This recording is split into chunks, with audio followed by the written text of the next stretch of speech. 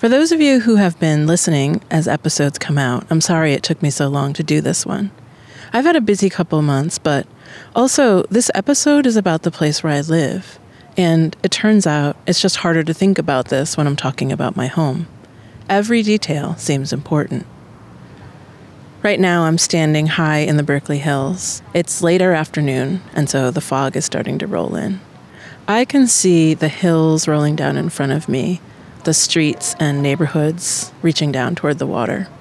In the bay itself, there are ships waiting to come into the Port of Oakland. I can see the cranes from the port, the buildings from downtown Oakland. Farther to the south, beyond what I can see, are San Jose and Silicon Valley. Starting down at the waterfront, right in front of me, the Bay Bridge hopscotches across the San Francisco Bay, touching down briefly on Treasure Island before it connects to the city. Farther in the distance, I can see San Francisco itself and Marin, the almost touching northern and southern peninsulas that make up the other side of the bay. The gap between them is called the Golden Gate, which is where the bridge gets its name. It extends from San Francisco to Marin, almost 1.75 miles long, 220 feet above the water, where the bay meets the Pacific Ocean.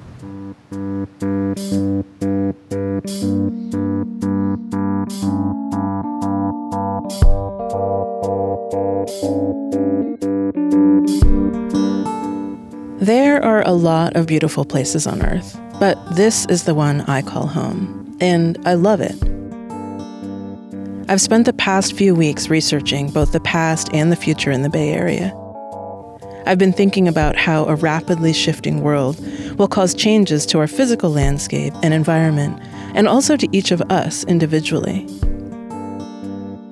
In this episode, we're going to explore how climate change will alter the San Francisco Bay Area. You're listening to Future Imperfect. I'm Shane Carter.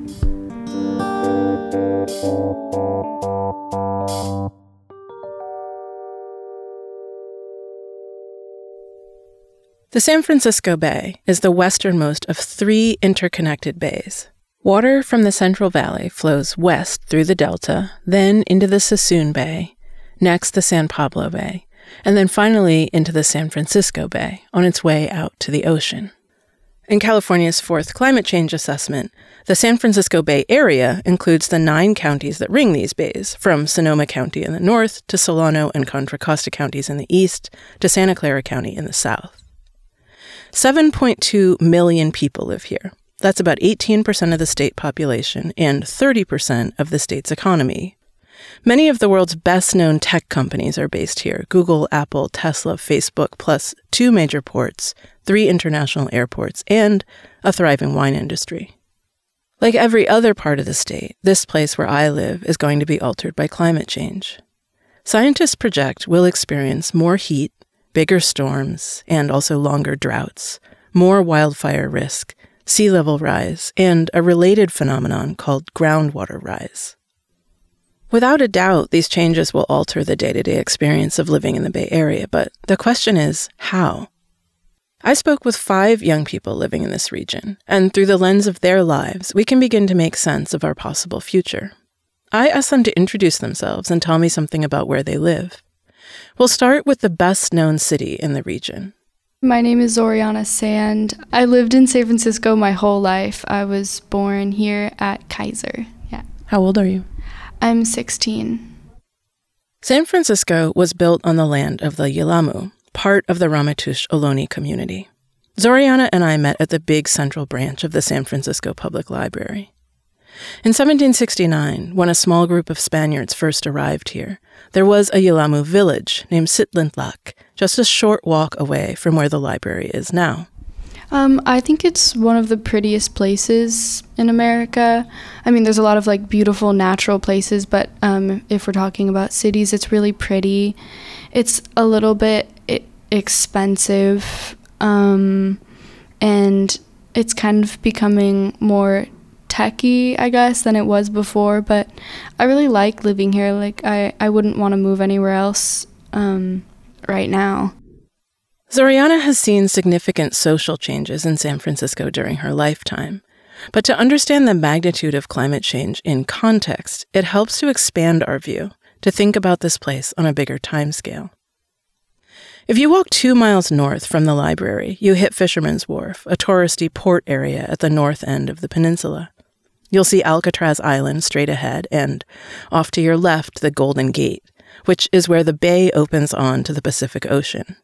That spot, spanned by the vivid orange bridge, is what people all over the world associate with San Francisco. It's hard to imagine when you're standing there, at the edge of the city, but the bay hasn't always been here. 13,000 years ago, the coastline extended out almost 30 miles to the west of where it is today, and sea level was about 230 feet lower than it is now. Back then, a person standing at Fisherman's Wharf would have been on a hillside, looking out over a valley. They would have seen a massive river coming down from the northeast, carrying rain and snowmelt from far northern California and many parts of the Sierras. Streams flowed into the river from all across the valley, from today's Napa and Sonoma, from the Oakland and Berkeley Hills, from Marin, from San Jose. The river passed right in front of today's Fisherman's Wharf and went through a break in the hills, what later became the Golden Gate, and across the coastal plain out to the sea. As the last glaciation ended, sea levels began to rise. The rate wasn't steady. Sometimes it slowed down for hundreds of years at a time. Other times, sea level in the Bay Area rose more than 2 feet in a century. That is slower than our current climate change experience, but fast enough that an observant person would have noticed the difference in a single lifetime. By 7,000 years ago, that is 5,000 BCE, a person standing at Fisherman's Wharf would still have seen the river flowing in from the northeast, but they'd be looking out at a giant tidal estuary instead of a valley, acres of marshy land where the fresh water from the river mixed with seawater that rose and lowered with the tides. The coastal plain to the west was gone, disappeared under the waters of the ocean, and the mouth of the river was right around the Golden Gate. The water kept rising, but more slowly than before. By 2,000 years ago, right around the height of the Roman Empire, the bay was the size it is today.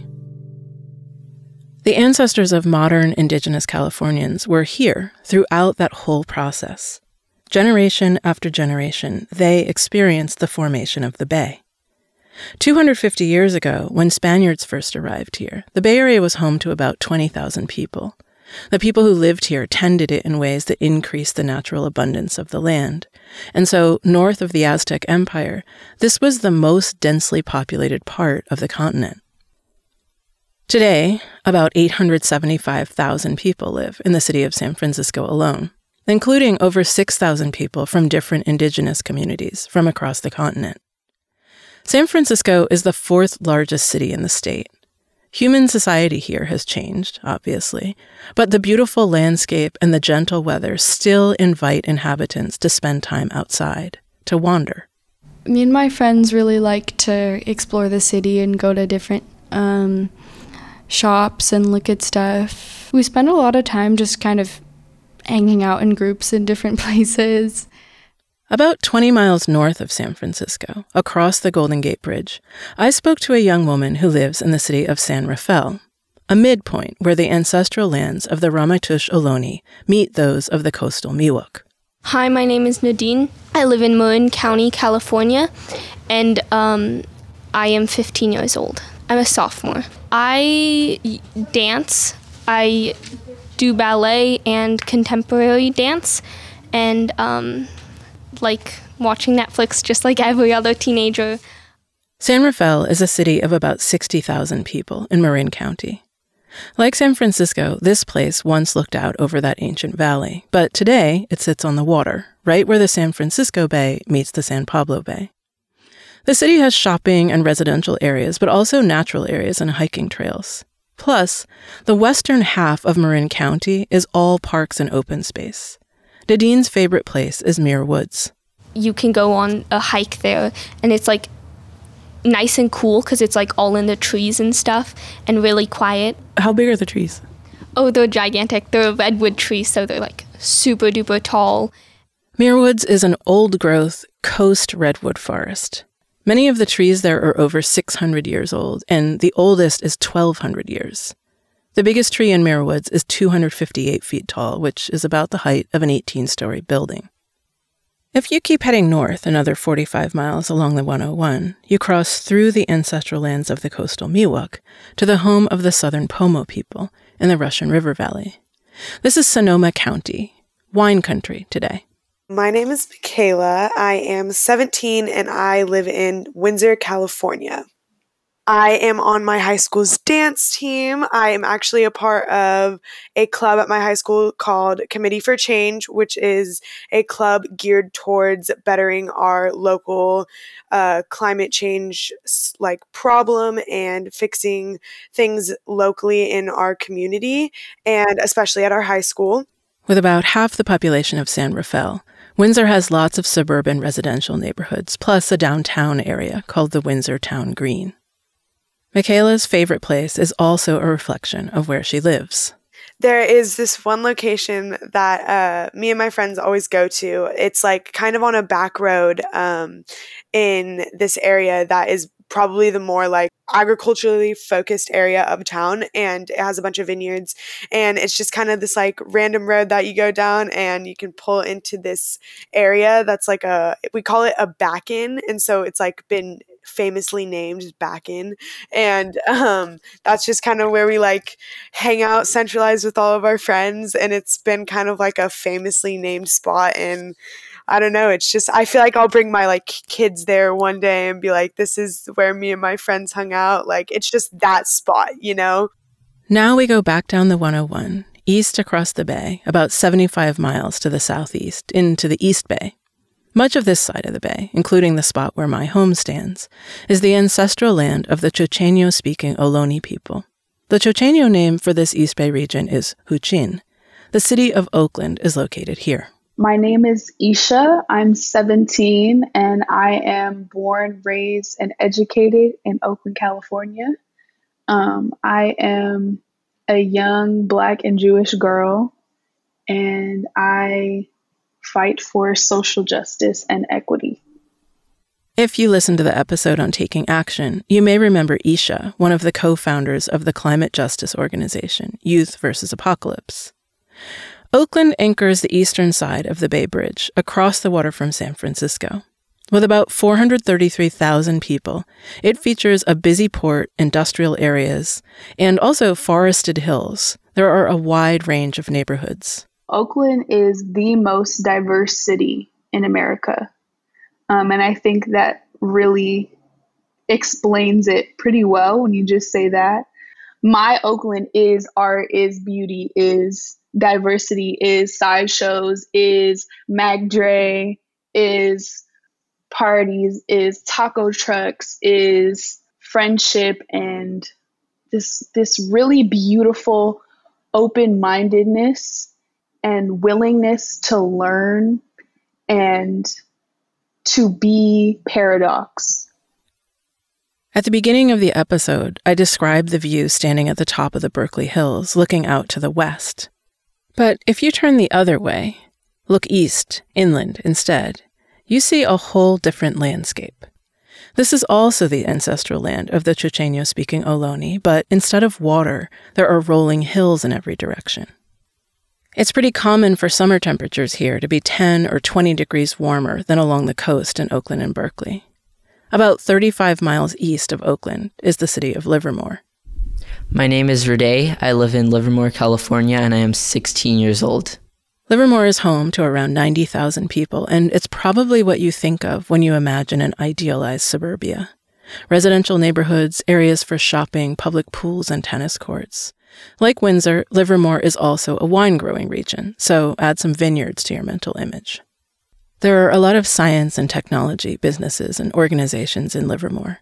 Rade's interests fit right in with the STEM focus of his city and its proximity to Silicon Valley. I'm really interested in math and physics. I'm also very interested in computer science and programming. I'm the president of the cybersecurity club at our high school. Additionally, I play tennis for our varsity men's team at Granada High School. You're currently listening to the 12th episode of this podcast, but Rade was actually one of the first people I interviewed. It was a few months before the start of the pandemic. Do you have a favorite place in town? I would probably say my high school. Why? I love my high school. I love my friends. It's really fun. I love all my classes, my teachers, all the activities going on, and yeah. In March 2020, Rede's school moved online and stayed that way until March of the following year, when students went back in person just 2 days a week. A change in our biological environment, the introduction of a virus, upended how we interacted together and shared spaces. Our buildings and modes of transportation worked under one set of conditions, but weren't flexible enough for us to respond to this significant change. So, we had to radically alter how we lived our lives. There is a lesson here, and before I get into climate change projections for the Bay Area, I want to take a detour to consider how we think about the future. Here are Nadine and Zoriana. Pay attention to what they're saying and what they're not saying about the future. I feel like I always think of it in terms of like how I live now, like that will be like how it's always, but I know that's not true. My friend, her uncle, I think, was like, I don't want to have children because I don't want to have a kid growing up in how the world today. So I feel like I kind of have that fear too, even though like I'm 15 and everything, but like, do I want a child that's gonna have to grow up with like all these like damages to the environment and perhaps living in such a world? You look tense. Yeah, it's hard for me to kind of like describe exactly what it is because it's so many things. It takes so many shapes and there's so many aspects to it, and like so many different kinds of people are affected in different ways. Because whenever you think about climate change, it always seems like there's going to be one day where everything explodes and everyone's screaming, but it's a slow, horrible process. It just kind of makes life a little bit worse every day as it gets worse. When Rede told me how much he loved his school, of course, we had no idea what was about to happen, how that school was about to change for him. Nadine and Zoriana, on the other hand, know greenhouse gas emissions are still increasing. They know climate changes are already happening. And they're worried about, but don't actually know, how their lives will change, what they and we are going to lose. Nadine said she always thinks of the future in terms of how she lives now, even though she knows it won't always be that way. And I think that's normal. It is extremely difficult to imagine something beyond your own context. Like, listen to this. Here's Rede again. We're talking about smoke from wildfires. Right now we have like our tennis schedule is heavily based around like rain. If it rains one day, we'll cancel a match, we'll reschedule it. I could definitely see like, oh, it's smoky today. You know, air pollutant is, you know, pollution levels are high today. We have to reschedule. So just becoming, you know, a thing you accept, like rain. There's going to be rain. And if the climate plays out that way, you know, it'll be like, oh, the pollutant levels are high today, so match rescheduled. Yeah, and what do you think your school will do? I don't know. I mean, I think if you know, there's probably a limit for the pollution level for when we could go to school. We'd probably be missing a good amount of school unless we like, you know, make it an indoor school, which I don't see happening. I don't know. That would be kind of hard if, you know, you just couldn't go to school and you had no other option. I don't know how that would work out. Now, after COVID, moving school online on extra smoky days seems like an obvious solution. I'm not saying it's the best answer, just that it's easily imaginable. But in the fall of 2019, it wasn't. In that conversation, neither of us imagined a real adaptation, good or bad, to increasing wildfire and smoke. Instead, we talked about loss. It's just hard to envision significant changes to our lives before they happen. That means when you hear about projected climate change effects, it's easy to get stuck thinking about the loss of your current way of life, but very challenging to imagine a good future where our world might look a little or a lot different. So, as you listen to the rest of the episode, keep that challenge in mind. Remember that it's hard to imagine ways your local community can plan for climate changes and reduce the impact of those changes on people's day-to-day lives. But just because it's hard to imagine doesn't mean it's impossible to do.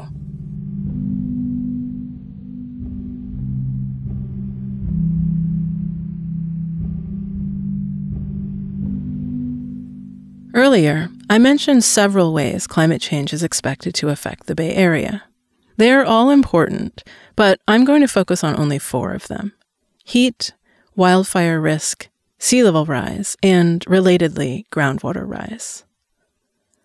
Part 1, let's start with heat. So tell me about the heat wave this past summer and how, if at all, that changed your behavior. It sucked. I remember it was in the middle of summer and I had invited my friend over and we were planning on going outside and doing all this stuff and maybe even going to the beach because it was super hot and we thought, wow, this is perfect. But we couldn't even get outside of the house because it was so hot and we just ended up falling asleep. And I remember just how happy I was when the heat wave was over. It was horrible. Do you have air conditioning? My air conditioning stopped working.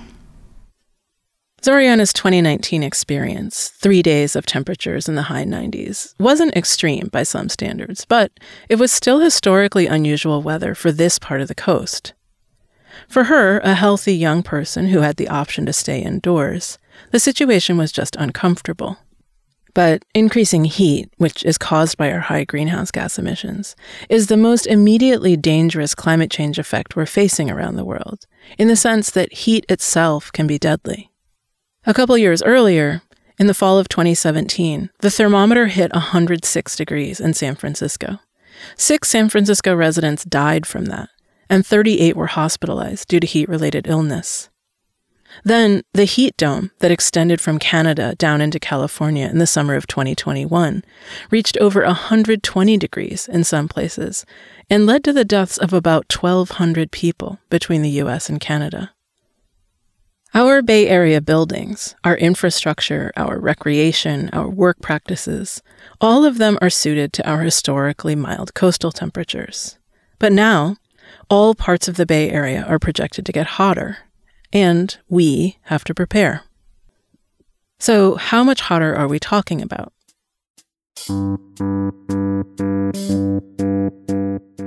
In a good scenario, where we start rapidly reducing our emissions right now, the average temperature in the Bay Area is projected to increase 4.2 degrees Fahrenheit by 2100. However, if we continue our current behavior, scientists project an increase of 7.2 degrees. But what does that mean? Climate projections do not give us specific daily weather predictions.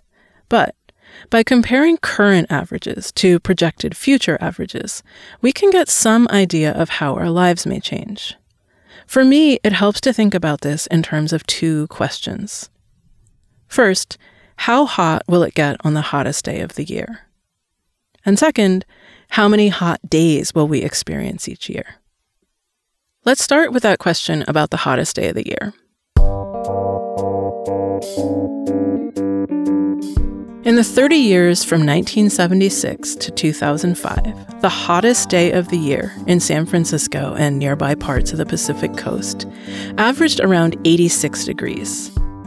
Some years it was higher than 86 and some lower. Some neighborhoods were a little warmer or a little cooler, but the average for that region was 86.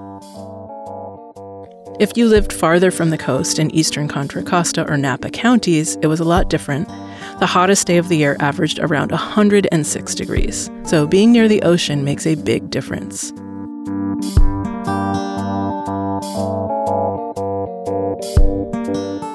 Compare that past average to the last 30 years of this century coming up from 2070 to 2100.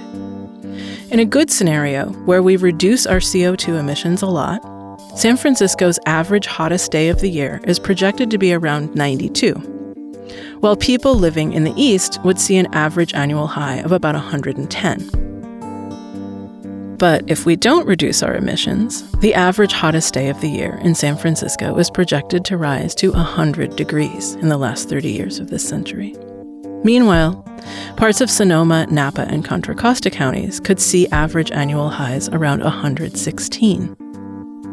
And as I always say, it's important to remember that the average is not necessarily what you'll experience. It could be slightly higher or slightly lower in any given year. Then there's the question of how many hot days we'll have each year. So remember that from 1976 to 2005, the average hottest day of the year in San Francisco was 86 degrees. There were only a handful of days each year when it got that hot or hotter.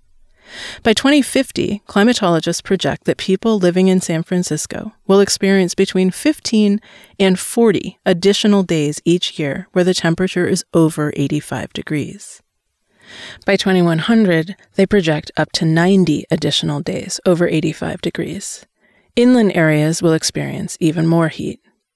That number of days suggests heat waves, multiple days in a row, where the temperature stays dangerously high and our bodies experience increasing stress as we struggle to cool down. Combined with changes in precipitation and possibly fog, this increased heat will alter our natural landscapes. To take a really vivid example, consider Nadine's favorite place, Muir Woods. The coast redwoods there may not survive. Increased heat will also change how we interact with our environment throughout the year, but especially during extreme heat waves. Being exposed to heat can affect our emotional and physical health, leading to dehydration and added stress, but also increased respiratory illness, heat stroke, and, as I mentioned before, death. Our vulnerability to heat partly depends on our stage in life. Children, older people, and pregnant women are more affected by heat. But also, historical inequalities mean that some communities are more vulnerable than others. Low-income communities of color and indigenous communities will be hit the hardest and will be hit first and are already. It's important to recognize that when talking about climate change and teaching about climate change, that is a very important and real piece of it. Treeless urban areas, which are often historically segregated Black and brown neighborhoods, they already heat up more than neighborhoods with shade trees and nice parks. Some people have air conditioning and can afford to run it when temperatures rise, while others don't have it and can't afford to get it. These inequalities and others mean that people across communities will have unequal experiences of heat. So what can we do about this? At the global level, we can decrease our greenhouse gas emissions, which will make increases in heat less extreme and easier to adapt to. This is the most important and the most equitable thing we can do. And then locally, we can reduce urban heat by improving our parks, by planting trees, by changing the color of the roofs of our buildings and even our pavement, just to give a few examples. We can create cool public spaces where people can shelter during intense heat. And if we focus on the hottest, most vulnerable neighborhoods first, we will actually be making our society more equitable than it is right now. If you want to learn more about what you can do in your own community, check out the resources on the Future Imperfect webpage. I've included a link to a guide by heat experts Lad Keith and Sarah Miro that explains all kinds of strategies local governments can adopt to reduce urban heat and plan for heat waves. Part 2. Fire has always been a part of California's ecosystem, and Indigenous Californians used regular, intentional burning as a way to promote food production and maintain healthy ecosystems. Fire encouraged the growth of plants they used for food and tools. It created meadows that attracted deer and elk for hunting. It generated smoke that kept rivers cool during salmon runs. But now, after 100 years of strict fire suppression policies, our wildlands are filled with flammable brush. Our forest management and our settlement patterns have combined with higher temperatures, deepening drought years, and bigger winter storms to create more frequent and much larger wildfires. In 2018, the Camp Fire killed 85 people and burned over 150,000 acres in the northern part of the state.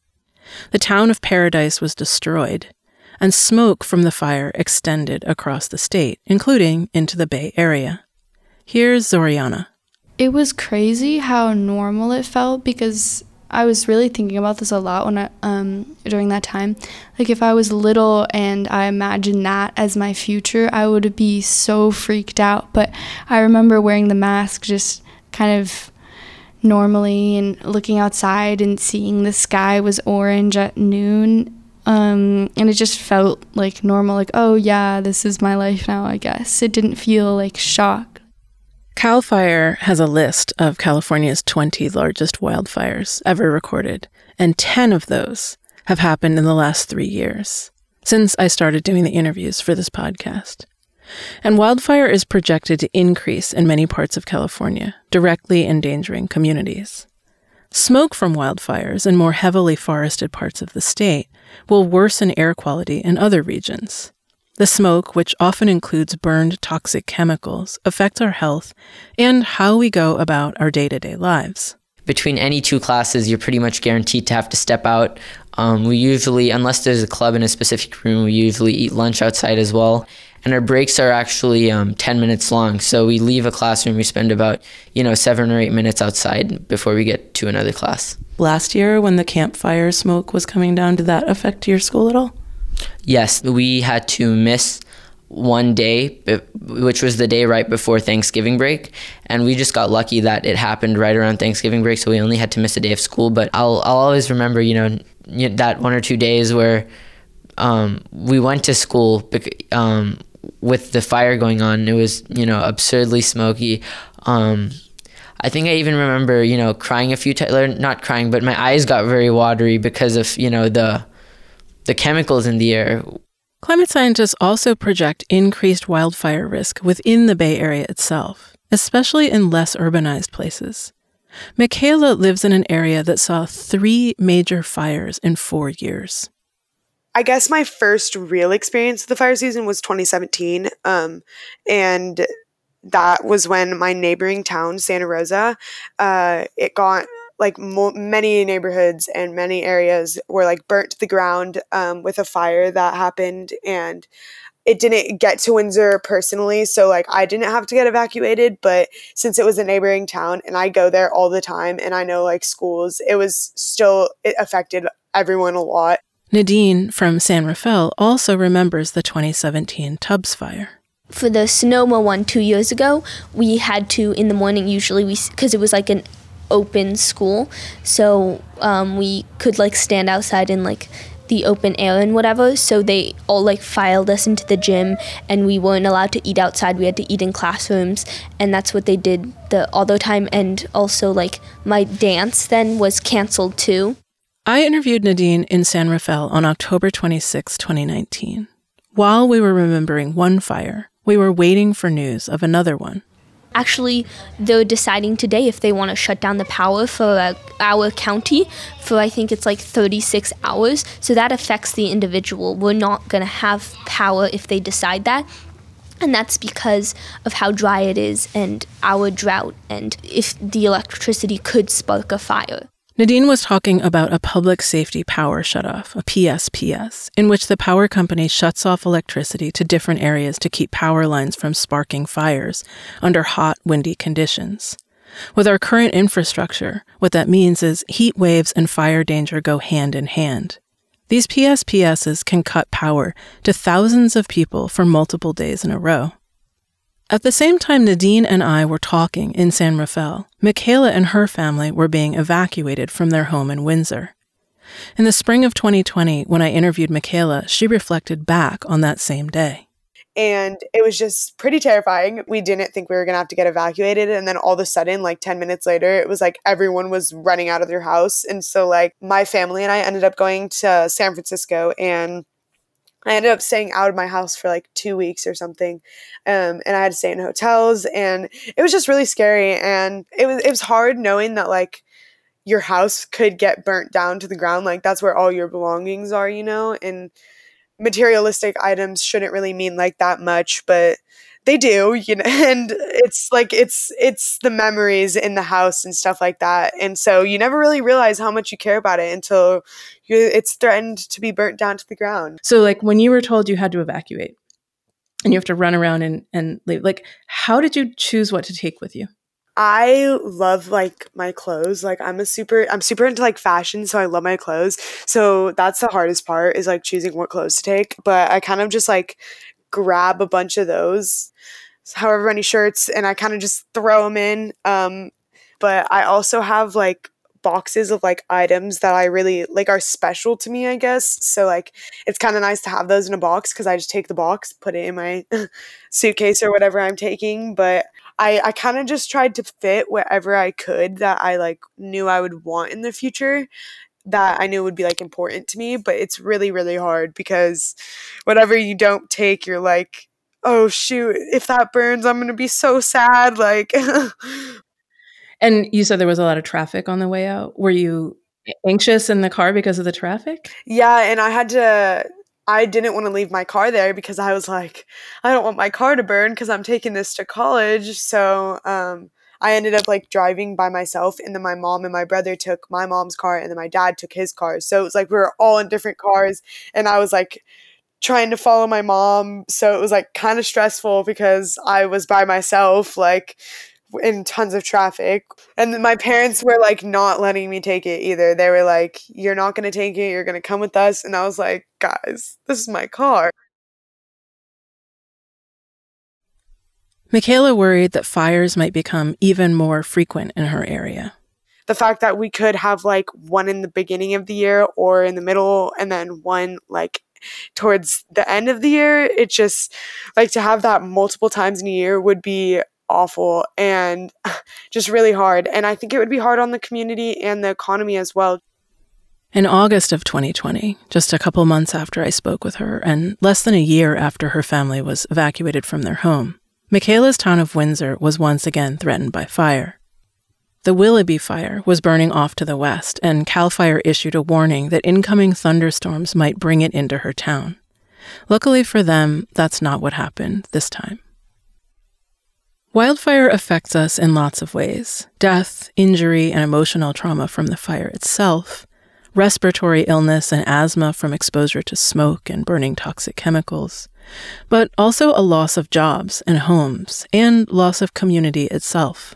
Climate emergencies really separate those who can afford protection from those who can't, and I feel like those who can't afford protection are really going to suffer from it because there's a lot of things that are really expensive, like insurance. If there's a wildfire and your house gets burnt down, there's going to be those who just get the bare minimum and those who can afford to rebuild. And I feel like that's going to be very visible in San Francisco. Already there's a lot of segregation in San Francisco with the homeless and those who can afford to live here. And I think that's just going to become more apparent. According to the Public Policy Institute of California, the Bay Area is one of the most economically unequal places in the United States. Families in the top 10% of the income scale here earn more than 12 times as much as families in the bottom 10%. And that inequality is growing. If you live here or have visited, you know one of the ways this is most visible is the lack of affordable housing. There are currently more than 35,000 unhoused people and people living in shelters in the Bay Area. Climate change is related to the housing crisis in two ways. Being unhoused makes people extremely vulnerable to things like heat and bad air quality. And at the same time, fires and other climate change effects have the potential to make the housing situation itself worse.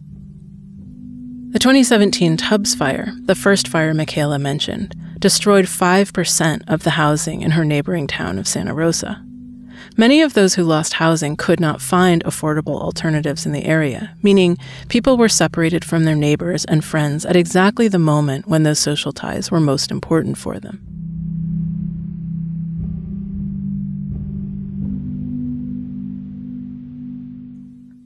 Our response to the wildfire problem needs to have two parts, just like with heat. First, do what we can to reduce the likelihood of wildfire causing death and destruction. This means better forest management, city planning to limit building in natural areas, building codes to make buildings more fire resistant, and residents can maintain defensible space around their homes to lower the risk of them burning. And then second, when fire does happen, reduce its impact on people's lives. So for example, microgrids to maintain reliable electricity, better access to fire insurance, and last but not least, more affordable housing so everyone has shelter from extreme weather and poor air quality. There is a lot more to say about this, including more good stuff. Once I finish the last 2 regional episodes about the Sacramento area and the North Coast, I'll do one on fire. Now we're at part 3, sea level rise and groundwater rise. Sea level rise is the first thing a lot of people think about when it comes to climate change, and it's certainly top of mind around the Bay. Some people along the California coast are already seeing their homes threatened by coastal erosion and sea level rise. None of the young people I interviewed experienced this, though Michaela did have a serious flood in her town. When I was in middle school, I think like 7th or 8th grade, my whole school got flooded out. Or basically my whole town. I remember the town next to us, people were literally taking canoes to like the grocery stores. So it was a pretty bad flood, and we were out of school for about like a week and a half. That flood was caused by an intense winter storm, something we can expect more of due to climate change. But I want to focus instead on the kind of flooding that may be caused by sea level rise. In the Bay Area, climate scientists project 7 to 15 inches of sea level rise by 2050, and 25 to 46 inches, that's 2 to 4 feet, by 2100, with those higher numbers happening if we continue to emit huge amounts of greenhouse gases. Depending on what happens to the Antarctic ice sheets, there is some remote chance sea level rise could reach almost 9 feet by 2100. Regardless of where sea level is by the end of the century, it will keep rising after 2100. How much will depend on our continuing carbon emissions. If you listened to the San Diego episode, you know that the effects of sea level rise can be complicated. Tides, storm surges, and the coastal landscape all affect the amount of flooding places will experience. Plus, in some parts of the Bay Area, the land is sinking at the same time the sea is rising, amplifying the effects of sea level rise. It's hard to picture what this could mean in specific terms, so I'm going to work with an example. I asked Isha about her favorite way to spend a day in Oakland. So I would get with all my friends and get a lot of like different picnic blankets and tapestries and all the cute stuff, get dressed up, do my hair, put on my little bamboo earrings. And then I would go to Lake Merritt. Let me situate you. Lake Merritt is in the middle of Oakland. Originally, this was a tidal estuary. Creeks flowed down from the Oakland Hills into a low-lying marshy area. Ocean water flowed in and out of the marsh each day as the tide rose and fell. Then, in 1870, the city of Oakland partially dammed it and turned it into a lake and a wildlife refuge. The water level still rises and falls with the tides. Around the time Isha was born, the city began a project to rebuild the park that rings the entire lake, and now it's a very popular weekend destination. Thousands of people walk there, picnic, play music, and hang out with friends. And then I would go to Lake Merritt and I would get some tacos from Tacos Mi Rancho, which is the green truck on First Ave and International. And I would sit at the lake with my friends and listen to music and talk and chill and stay there until the sunset. Oh my God. During the sunset, Lake Merritt is so beautiful. That's my favorite spot because you got the taco truck and you got the scenery. It's great. So let's say it's 2050, and just for the sake of this example, we'll imagine that a lot of Bay Area infrastructure is the same as it is today. No adaptations, no major improvements. Isha is in her mid-40s. Sea levels have risen just over a foot, and let's say there was recently an extremely heavy winter rainstorm, another projected climate change effect. Now it's morning. High tide coincides with the morning rush hour. Lake Merritt itself has not flooded the surrounding park, although the water level in the lake would be quite high. But a few miles away, the entrance to the Bay Bridge, used by 250,000 people each day, is flooded. So are the huge East Bay sewage treatment plant and parts of Isha's West Oakland neighborhood. Sewers back up all over town. 60 miles to the east, the Delta is also flooded, endangering California's highly engineered state water system. Do you ever find yourself sitting at the lake having that moment and thinking about how that is going to change as climate changes? The last night this seems off track, but I promise I'll answer your question. Last night I was in my mom's room, and me and my little sister and her were going through her high school yearbooks. And, I'm a senior in high school myself. And so I'm kind of experiencing the loss of my senior year. Really, second semester is like the best part of senior year, and missing out on that, not getting to do my senior trip or prom, probably having a virtual graduation. Isha was in the class of 2020, the first pandemic year. And I was just sitting looking through her yearbooks, and I was like, wow, like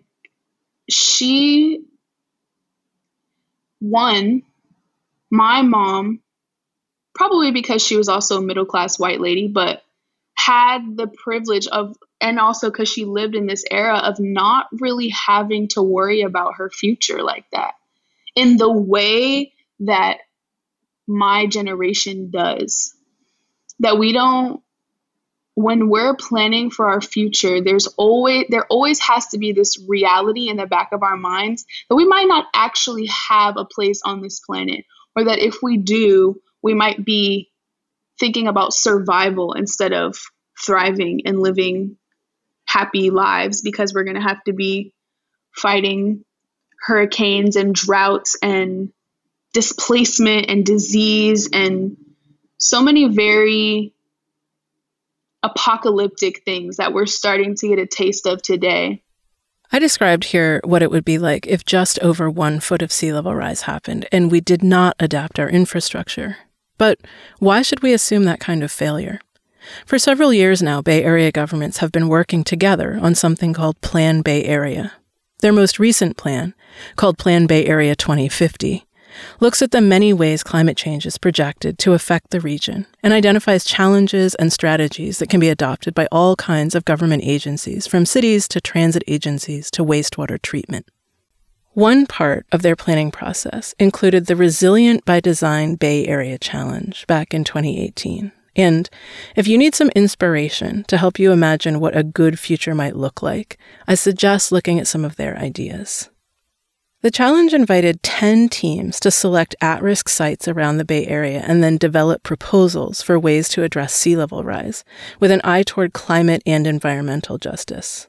In other words, the solutions they proposed had to do more than narrowly address sea level rise. They needed to imagine a future that would be more equitable and more sustainable than our current world. The projects they designed are pretty fantastic, and now, 4 years after the end of the challenge, several of them are actually being built. I am not saying that our sea level rise problems are solved, but planning and community engagement are happening.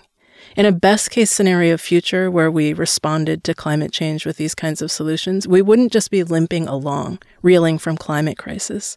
We would have a better world, or at least a better region, than we do now. And that type of creative thinking is important because sea level rise is not the only water-related issue we're facing. I talked about this with Nancy Freitas, my collaborator on this podcast. She's a graduate student studying climate science at UC Berkeley. She listened to my interviews with young people, and then we discussed them. I brought my perspective from teaching history and social studies, and she brought a scientist's view, and very importantly, answered questions that came up. If you want to learn more about Nancy and her work, you should listen to the first episode called What is Climate Change? Nancy told me about something called groundwater rise. So to preface this, Christina Hill does research on groundwater levels rising due to sea level rise. So we have groundwater in the Bay Area that sits just below the surface in these aquifers that they're not confined by overlying ground. And so when sea levels rise, seawater is denser than fresh water, so it sits below the fresh water. That sea level can actually push up the groundwater underneath cities. And so we're thinking about sea level rise and that kind of encroaching from the margins of where the sea meets the land. But she's thinking, okay, there's this other effect that's going to happen where groundwater that sits below us in our cities is going to be pushed up. And we're not talking about that. Wow. Yeah. So I'm going to read a quote from her. Nancy is reading from a 2019 article about Hill's work, written by Grace Mitchell-Tata. The result of this will be that in places like Oakland, flooding will occur not just at the shoreline, but inland in areas once considered safe from sea level rise, including the Oakland Coliseum and Jones Avenue, where Hill and her students stood, more than a mile from San Leandro Bay. In fact, she added, rising groundwater menaces nearly the entire band of low-lying land around San Francisco Bay, as well as many other coastal parts of the U.S. Rising groundwater can do damage in a lot of different ways. It can saturate parks and kill plants. It can push up through drains into basements and bathrooms, damage infrastructure and building foundations, flood drainage systems, flood highways, airport runways. It can cause leaks at sewage treatment plants. Rising groundwater also brings our past pollution back to haunt us. Toxic industrial chemicals that leach down into the soil over the past several decades will get pushed back up above ground as the water rises. I'm talking about things like arsenic, lead, benzene, PCBs, gasoline from former gas stations. And as if that weren't enough, it can also increase danger during earthquakes because of liquefaction. Water-saturated land basically acts like liquid as it shakes, worsening the effects of the earthquake. And like other climate change effects, rising groundwater is going to affect people differently depending on where they live. Here's Nancy reading from a different part of the same article. She adds that East Oakland is already among the top 5% of polluted California zip codes. The mostly low-income, primarily non-white residents who live there have relatively high rates of chronic disease. Life expectancy for African Americans in the Oakland Flats can be up to 14 years, less than in the hills. And now, these already beleaguered communities face the prospect of contaminants welling up from underneath their feet. That's horrifying. So, it is horrifying, and it is something that we need to be talking about. That's new for me. This sounds bad, and it definitely is. But there's also something good here if you pay attention to the details. Research on the phenomenon of groundwater rise only began 10 years ago, in 2012, when a researcher named Kolya Rotsal in Hawaii noticed that the water levels in freshwater wells were affected by wave action in the ocean. Now, only 10 years later, groundwater rise is already incorporated into the Our Coast, Our Future tool that cities up and down the California coast use in their sea level rise planning. In other words, scientists moved at top speed to do this research and make it publicly available in an easily understandable form. And with that speed, they've given community activists and local governments time to understand the problem and craft solutions. I put a link to the Our Coast, Our Future tool on the Future Imperfect webpage. Open it up, click on the hazard map, and then look under Scenario Topic to see groundwater rise. Using the hazard map, you can see how different amounts of sea level rise are projected to affect groundwater in coastal areas. Places where groundwater is projected to be emergent, that is, pushing up to puddle above ground, those places are marked in red. The map is a planning tool, but also a powerful cautionary tale. It says, here's what will happen if you don't prepare. I set it to 50 centimeters of sea level rise, about 1.5 feet, and looked at Isha's favorite spot, the park around Lake Merritt.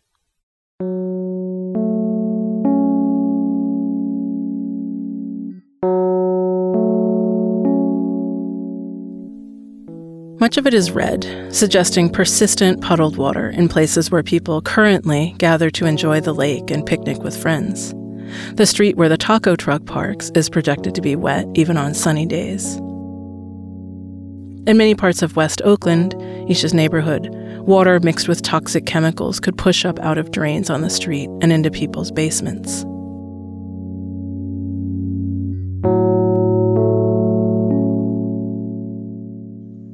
You know, when I sit in my favorite outdoor places, I really feel like I have to hold on to it a little bit more because it might not be there. And my children and their children might not be able to experience the outdoors in the way that I'm getting a chance to. And also just as a person who is fighting, not even just for the environment. Of course, I'm fighting for the environment and for climate, but also to really create a world in which we are living a lifestyle that is sustainable, which means that we dismantle white supremacy and we prioritize equity. And so when I'm looking at the scenery, I feel like I'm looking at what I am fighting to protect, this moment, and also the actual physical things that are existing there. And it's kind of hard to grasp what we're losing or what we're risking losing because we have no idea. No one has ever experienced this before in human history. At the beginning of the episode, I mentioned that indigenous people lived in this region well over 10,000 years ago, back before the Bay existed. Any archaeological evidence of their presence in that original river valley or along the coastal plain is now lost, covered over as sea levels rose and the bay formed. But more recent evidence persisted. In the early 1900s, a UC Berkeley archaeologist named Nels Nelson mapped 425 sites called shell mounds around the bay. According to Nelson's map, the place where Isha gathered with friends at the edge of Lake Merritt is close to where Shell Mound 314A used to stand. Shell mounds were human-made hills formed from a compact mix of mostly shells, soil, and sand. They ranged from 30 to 600 feet in diameter and were up to 30 feet tall. That's the footprint of a big box store, like an IKEA or a Costco. The biggest ones were long ovals running parallel to the coast, often situated at a place where a creek flowed into the bay. They would have been easily visible to people fishing or traveling across the bay in Thule boats. Others were farther inland, but also usually along creeks and rivers. The oldest known shell mound was in West Berkeley. I say oldest known because it's possible older mounds are buried beneath the bay, eroded and covered by the rising waters. The bottom layers of the West Berkeley Mound extend several feet below current sea level and date back over 5,000 years, which, for reference, is older than Egypt's pyramids. The giant pyramids at Giza, the ones that are best known, were constructed over just 85 years. By contrast, indigenous people here slowly built and used the biggest shell mounds over hundreds, even thousands of years. The mounds were central cultural sites where people conducted ceremonies, resided, prepared food, and buried their dead. Today, many of the known mound sites have been destroyed, covered over with shopping centers or parking lots. The mounds themselves were hauled away and used to fertilize gardens, build roads, even to surface tennis courts. Some of the artifacts and human remains from within them were taken to UC Berkeley's Hearst Museum, which created conflict with indigenous communities.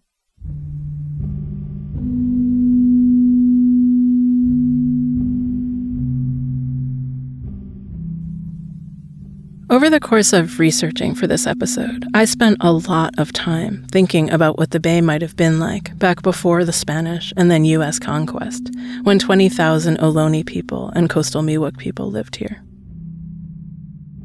Back then, the landscape was altered in ways that reflected their cultures, their knowledge and worldviews, whereas the current landscape shows the imprint of our modern settler cultures.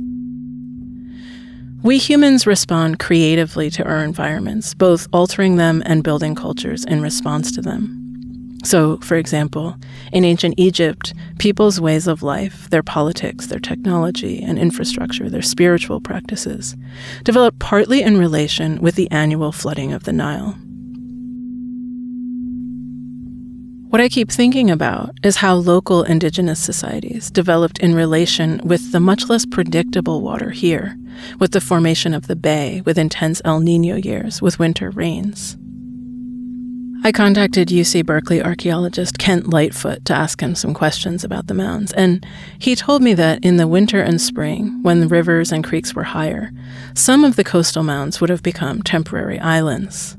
People could have moved between the coast and different shell mounds on boats, taking advantage of bountiful seasonal resources in and around the bay.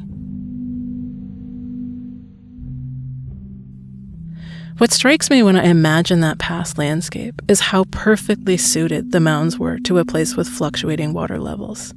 What an elegant development they were. in a changeable environment. Our challenges and the details of our modern industrial society are obviously very different. But the principle, that elegance, is something I think we should aspire to as we try to imagine our future.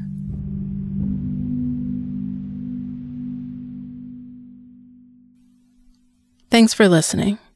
If you want to learn more about any of the topics I brought up in this episode, check out the Future Imperfect webpage at calglobaled.org. The next episode will be about the Sacramento Valley.